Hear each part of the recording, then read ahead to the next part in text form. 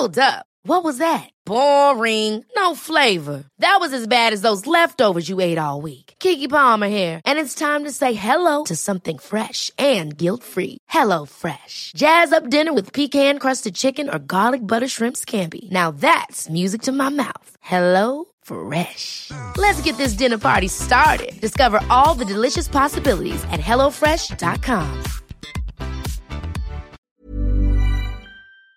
There is no better group of plants for flower power than forms of the shrubby potentilla. Hello and welcome to This Week in the Garden. I'm Peter Seabrook, here to help with some of your gardening quandaries. Today I'll be joined by John Burrows, the owner of ProVeg Seeds. I had the pleasure of seeing their tomato trials, disease-resistant cultivars no less, and we'll be discussing them as well as the 30-year history of ProVeg. My thanks to Sutton Seeds of Torquay, sponsors of this podcast.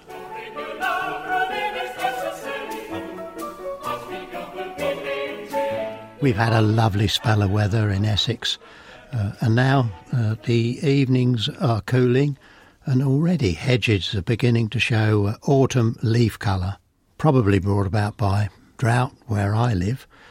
But I have noticed that there are really heavy crops of fruits on hollies, dog roses, sloe and thorn. The old adage forecasts that a hard winter followed when the hedges are full of fruit.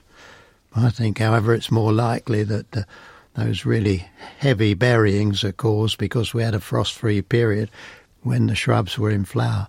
But we'll have to wait and see. I've been picking some really beautiful large autumn treasure and polka raspberries, and that along with some fresh blueberries and an apple called Scrumptious on my breakfast cereal each morning. Really makes life worth living. Scrumptious is a lovely early apple, very similar to the Worcester style, can be a bit pink under the skin, doesn't store very long. But if you want one apple to eat in August, early September that is really sweet and juicy, then give Scrumptious a try. Last week I mentioned the ITV Tonight programme, which was called The Trouble with Garden Centres. Goodness, they didn't let the truth get in the way of making their, at best, very one-sided case when not completely misleading. On peat, for example, they showed shots of peat being harvested in Ireland, but absolutely no reference to 90% of that harvest being burnt for power generation. No mention either, come to that, of the 8 square miles of bog that was incinerated last summer with wildfires. Surely it's better to use a little peat to grow plants which absorb CO2 and lock up carbon, rather than burn it.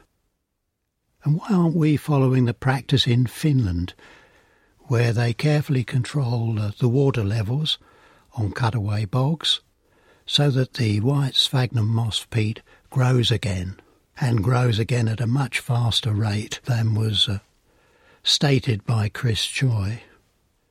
I don't know why they can't research these subjects much better. The gardening customers certainly vote with their feet and credit cards. I mean, in the last week, I see that Jack's Magic, with a very high peat content, is number 2 in last week's purchases. Over that same period, the first peat-free compost was at number 11. 10 composts ahead of it that were peat-based before we came to a peat-free compost, and there were only 3 peat-free composts in the whole of the top 50.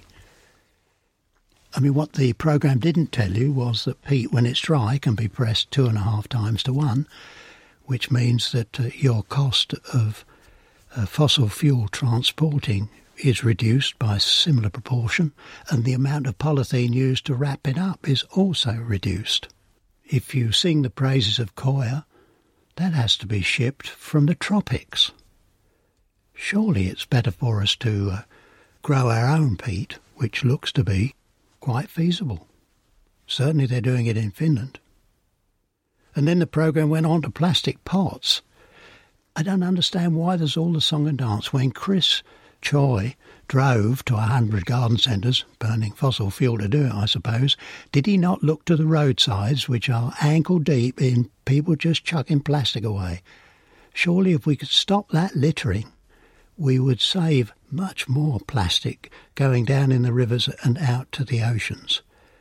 We should make really strong campaigns to stop that ghastly littering. And if you went to a manufacturer like H. Smith Plastics, that I've known for, well, I think getting on for 50 years, they make black plastic pots and the cell trays that we use in horticulture and use recycled black plastic. They've done that for years. And of course, with a black plastic pot, we as gardeners can use them again and again and again, whereas the colour pots don't seem to have the same ultraviolet resistance. It doesn't make sense. Speaking to the folk at H. Smith's Plastics, they told me that we should be using our black pots and cell trays like milk bottles. When we've emptied them and don't want them anymore, they should be washed. Note the wash. And then taken back to the garden centre. And the lorries delivering plants to garden centres could then take those washed plastic containers back to the nursery. And when the manufacturer delivered pots to the nurseries, they could take the washed, reuse or empty containers back again. And then the whole job is sustainable. The key, though, is the washing. A big expense with the recycling of plastic, no matter what the colour, is the washing. And the obvious way is, when we've finished washing up, is just to use that washing up water to wash our pots. And as I say, like milk bottles, the whole thing is recyclable. Of course, you didn't hear anything of that on the ITV Tonight programme. Much easier to just hit the folk who can't answer back. Back on to more sensible things. Lawns have taken a punishing this summer, and as we get into September, they'll need a little bit of care. It's a very good time if you want to sow a new lawn to cultivate the soil, get that nicely stirred up and allowed to settle, and then sow new seed. Or alternatively, if you don't want that cultivation job, then just scarify through the surface, aerate if you're on heavy clay, and then towards the end of the month, sow some fresh seed. And remember, when you sow lawn seed, stand upright and just cast it out from your hands like the proverbial seed sower at waist height. And then as it sifts down in the air, it spreads much more evenly than if you have your hand really close to the soil, where it tends to come out in biggish lumps. A little attention to lawns will have them much greener. I was asked advice to walk round a new garden, well, a new old garden, and name some of the shrubs and things. It contained 2 big clumps of black-stemmed bamboo and a yellow one. There were a number of old canes which really need cutting out, and of course it would be a good supply of canes for the gardener.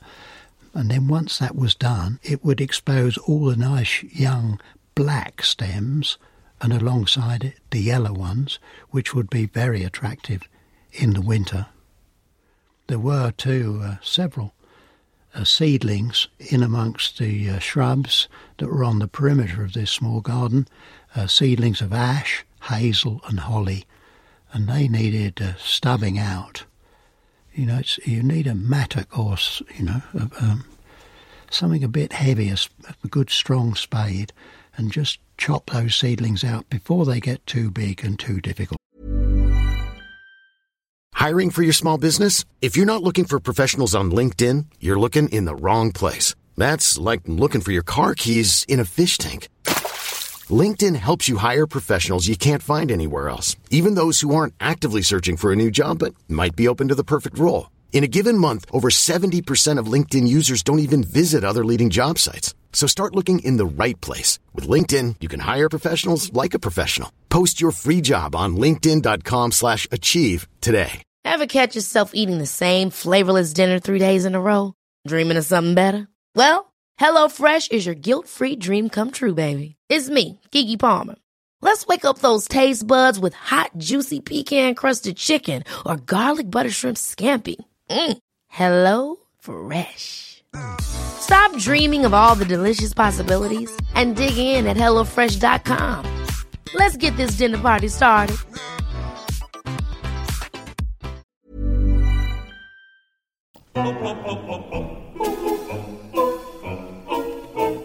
Last week I journeyed through the byways of Soham in Cambridge and surprised myself really by finding one of the finest set of vegetable trials I think I've ever seen. And not just the interest in the new varieties being introduced, but the quality of the way they were grown, all the paths neatly mown, and lots of good growing ideas and new varieties to look forward to. And it's all lifetime's work of John Burrows. John's with us today. John, is it still as hot and warm in Cambridgeshire as it was when we were with you last week? It certainly is, Peter. Good morning to you. It's 33.3 degrees. I've just measured it on my Brix sugar content meter. Fortunately, the sun has gone in at the moment, so I'm standing next to our trial of cage tomatoes, so I can talk you through some of those varieties.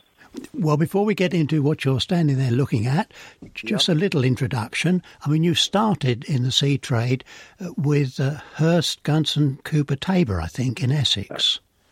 Not quite, Peter. I started it with Charles Sharp before that in Sleaford, which was in 1976. And then after about 5 years working at Sharps, I wanted to develop my career. So I wrote to my future boss, George Bevan at Hurst, and I was fortunate to get a position working with Hurst. So that was my first venture into the seed industry. I mean, that name George Bevan is one to conjure with. Goodness, he knew his peas and beans, didn't he? Absolutely, yes. Hurst Green Chef was bred by Mr. Bevan, and still a very good variety in the marketplace today. And then you moved on just across the county to Ipswich. Correct, yes. That was, I did have 2 years working for a small family business in Cambridgeshire called Nutting & O'Day, and then more or less at the same time I took a job at Thompson & Morgan as their seed buyer. And you were very fortunate there that you were allowed to sort of start breeding on your own. Well, precisely. I wasn't breeding at that point, Peter, but what I was doing was I'd started my company, which was in those days was called Proseeds, because I had a lot of knowledge in the pea industry and I wanted to sell pea seeds to my customers, and I felt there was a potential to grow a business. But having started the business, I was only 6 months into that process. One of my former colleagues in the industry, said there was a position at Thompson & Morgan. They were looking for a buyer, so I went for an interview. I discussed it with my future boss, Mr. Paul Hansord, that I had a business which I'd started 6 months previous. It was dealing with professional growers. It was a different market segment, so I was able to negotiate a position working for Thompson & Morgan full-time, and I ran my business for 5 years part-time, selling the peas and beans. You'd have a job to negotiate that today, John, wouldn't you? Correct. Absolutely, yes. They saw the potential because I had a lot of contacts in the vegetable world. Obviously, Thompson & Morgan are very well known for flower seeds and developing new flowers. So it was a good marriage, really, of my knowledge on the vegetables, and they were going to introduce me to the world of flowers. So it was fantastic. I really enjoyed my time there. And now you're celebrating 30 years of Pro-Veg. Correct, yes. I started the business in my semi-detached house I used to live in Witham in Essex, because that's where I lived after my days working for Hurst. And from small beginnings, it's now become an operation where we have 4 full-time employees and 2 consultants, and we have employed more people in the past. But at the moment, there's 6 people working in the organisation, plus obviously we create jobs for a lot of other people who suppliers and handle our seeds and so on. So I'm very proud of that.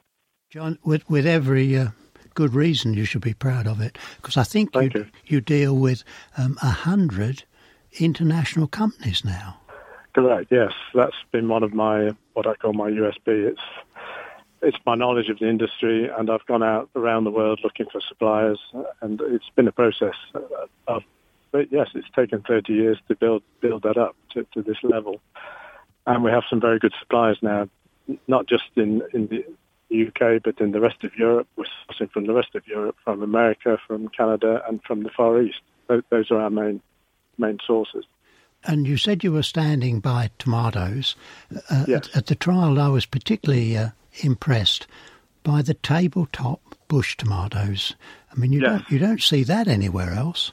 No, that's right. I'm standing next to the tabletops, and I'm actually looking at the cage tomatoes that we've grown as well. Because what we do is we have a tunnel on the right-hand side from where I'm standing. There's 42 indeterminate varieties in the tunnel. There are 27 varieties grown on the bush outside, which is state. And then there's probably about 10 varieties of what we call tabletop tomatoes. So we wanted to just investigate the possibility of growing tomatoes like you can strawberries in grow bags on raised benches. And it's been very successful, and we've had some very good yield results and very good fruit quality growing them in this way. For the average home gardener, where space is limited, it's a brilliant idea, isn't it? You could drive 2 stakes in the ground, put a plank across them, and a grow bag on the top, and grow 2 crops. Yeah. Yes, and you can have lettuce or something else, a catch crop, radish or something like that growing underneath. Now, what kind of cultivars would you recommend that we gave this treatment to? Because you've actually bred and introduced some yourself, as well as what you've found travelling the world. Exactly, yes. 12 years ago, we started what we call the patio tomato breeding program, and the first varieties from that program were the Lisetto and Lizano, which are both semi-determinate cherry tomatoes with very good late blight tolerance.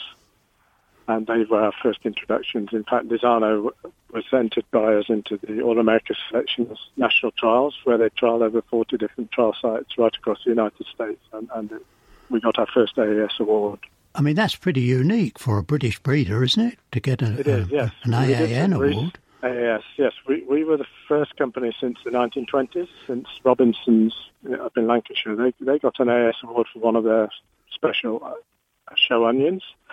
So that was back in the 1920s. So I'm very proud of the fact that we were the first company since then to enter a vegetable variety into the AAS trials and win an award. We actually got 2 awards in 2011. We got the Lizano Award plus a variety called Torenzo, which is a hanging basket variety, also a cherry tomato.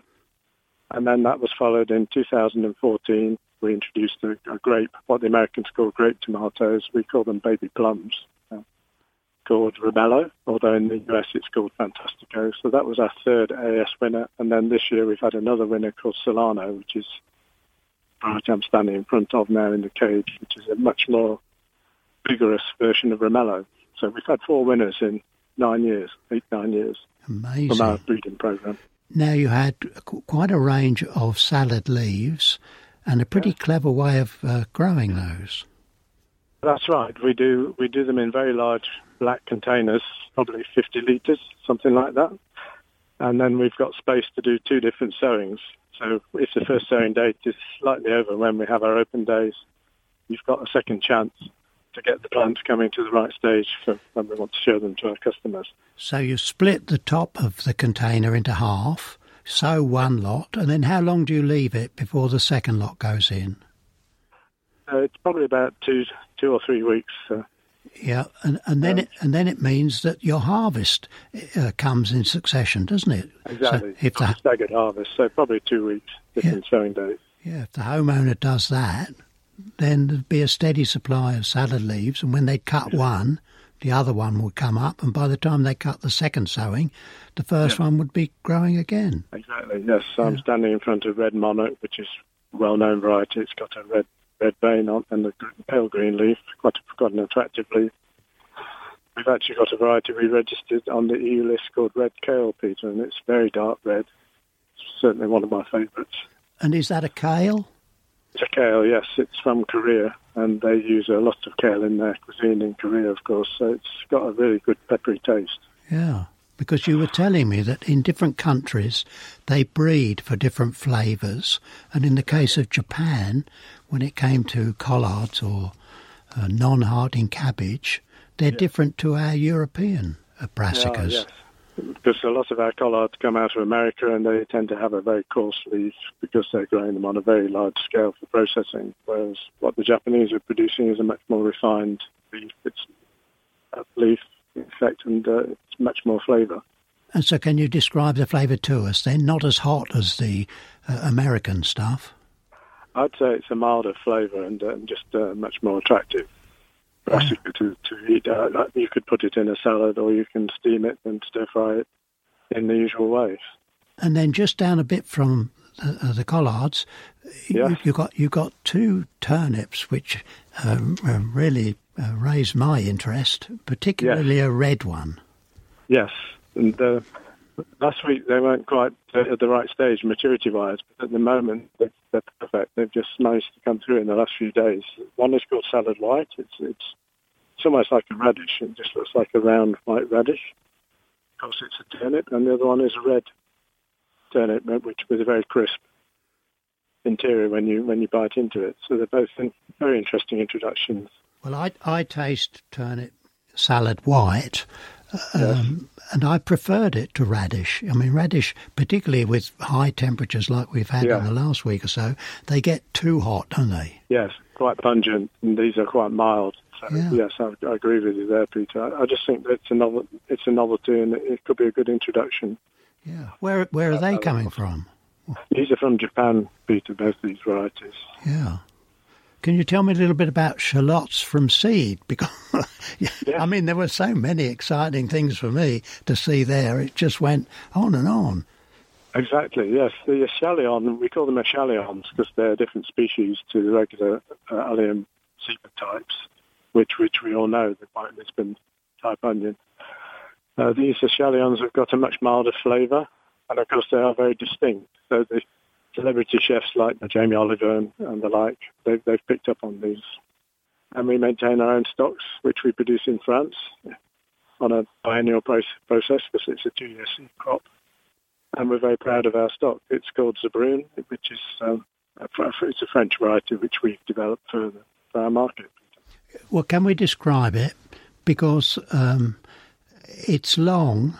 It's quite long, elliptical shaped, and it tends to go sort of red when it's botanically ripe. It ripens to a sort of nice pinky pale red colour. I mean, chefs would love that to slice, because it was almost like the beet boltardi, one of those beets that's sort of long exactly. and oval. I think you call them torpedo shallots, don't you? Exactly, yes. Perfect. That's a good description, Peter. I would agree with that. And we now have a new red selection as well, which is looking very promising. But at the moment, we're just in the early stages of bulking up the seed of that one. And then garden peas. Yes. I'm hoping to speak to your consultant next week about garden peas. I mean, there's remarkable breeding work done there for disease resistance, isn't there? They have had a strong emphasis on breeding for downy mildew and powdery mildew resistance. And we're getting the benefit of that now for our fresh market customers. Again, it's been an opportunity for ProVeg. One of my former colleagues who's now retired worked for Syngenta, so that was a good lead into our relationship with the company, and we're finding it very, very useful. Not just for peas, Peter, but we're also promoting all the club-resistant brassicas, the cabbages and Brussels sprouts, which are crops we've not been strong in the past. So, in a very, very good development for ProVeg. Well, John, you were kind enough to send me a few seeds of that new, very early Calabrese, and I can tell you it's not only in, it's up. So in 7 days, I've been to see you, seen something exciting. You've sent me the seeds, and they're up, That's fantastic. Yeah. Okay, because they're bolting here now, Peter, so you're the future, you see. My crop's finished. But, John, it's great to talk to you, and I hope to get back in the next fortnight because I want to see your sunflowers, because, boy, you've got some good-looking sunflowers there. They are, yes. The Ronnie is looking stunning. That circles the whole plot. It's in full flower now since the open days that you visited, and it just provides quite an intimate sight for us, having the Ronnie going all the way around the field. John, what a way to celebrate the 30th anniversary. Fantastic trials and 3 All-American Selection Awards. I mean, you must be walking on air. That's right, 4 with this year's Solano, Peter, so we had 4 awards now. Oh, right. Yeah. What's on? As far as the average home gardener is concerned, the show season is quietening a little bit for a week or two, but it certainly isn't in trade circumstances. This week, as I've mentioned, we've had the International Garden Centre delegates from all around the world based at Windsor. We have the Four Oaks Trade Show up in Cheshire. There's the Fleur Select Retail Conference in Zurich. The RHS show in Wisley. There's lots and lots going on. Almost look forward to winter. But I must get my garden a bit tidy. I'm nearly there. And if I can just spend another weekend, get everything trimmed and sorted and start planting for the new season.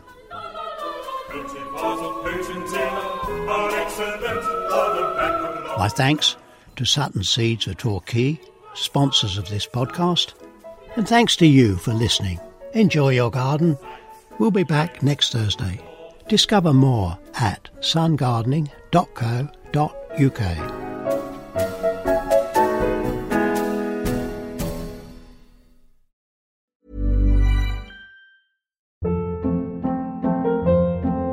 Hold up. What was that? Boring. No flavor. That was as bad as those leftovers you ate all week. Keke Palmer here, and it's time to say hello to something fresh and guilt-free. Hello Fresh. Jazz up dinner with pecan-crusted chicken or garlic butter shrimp scampi. Now that's music to my mouth. Hello Fresh. Let's get this dinner party started. Discover all the delicious possibilities at HelloFresh.com.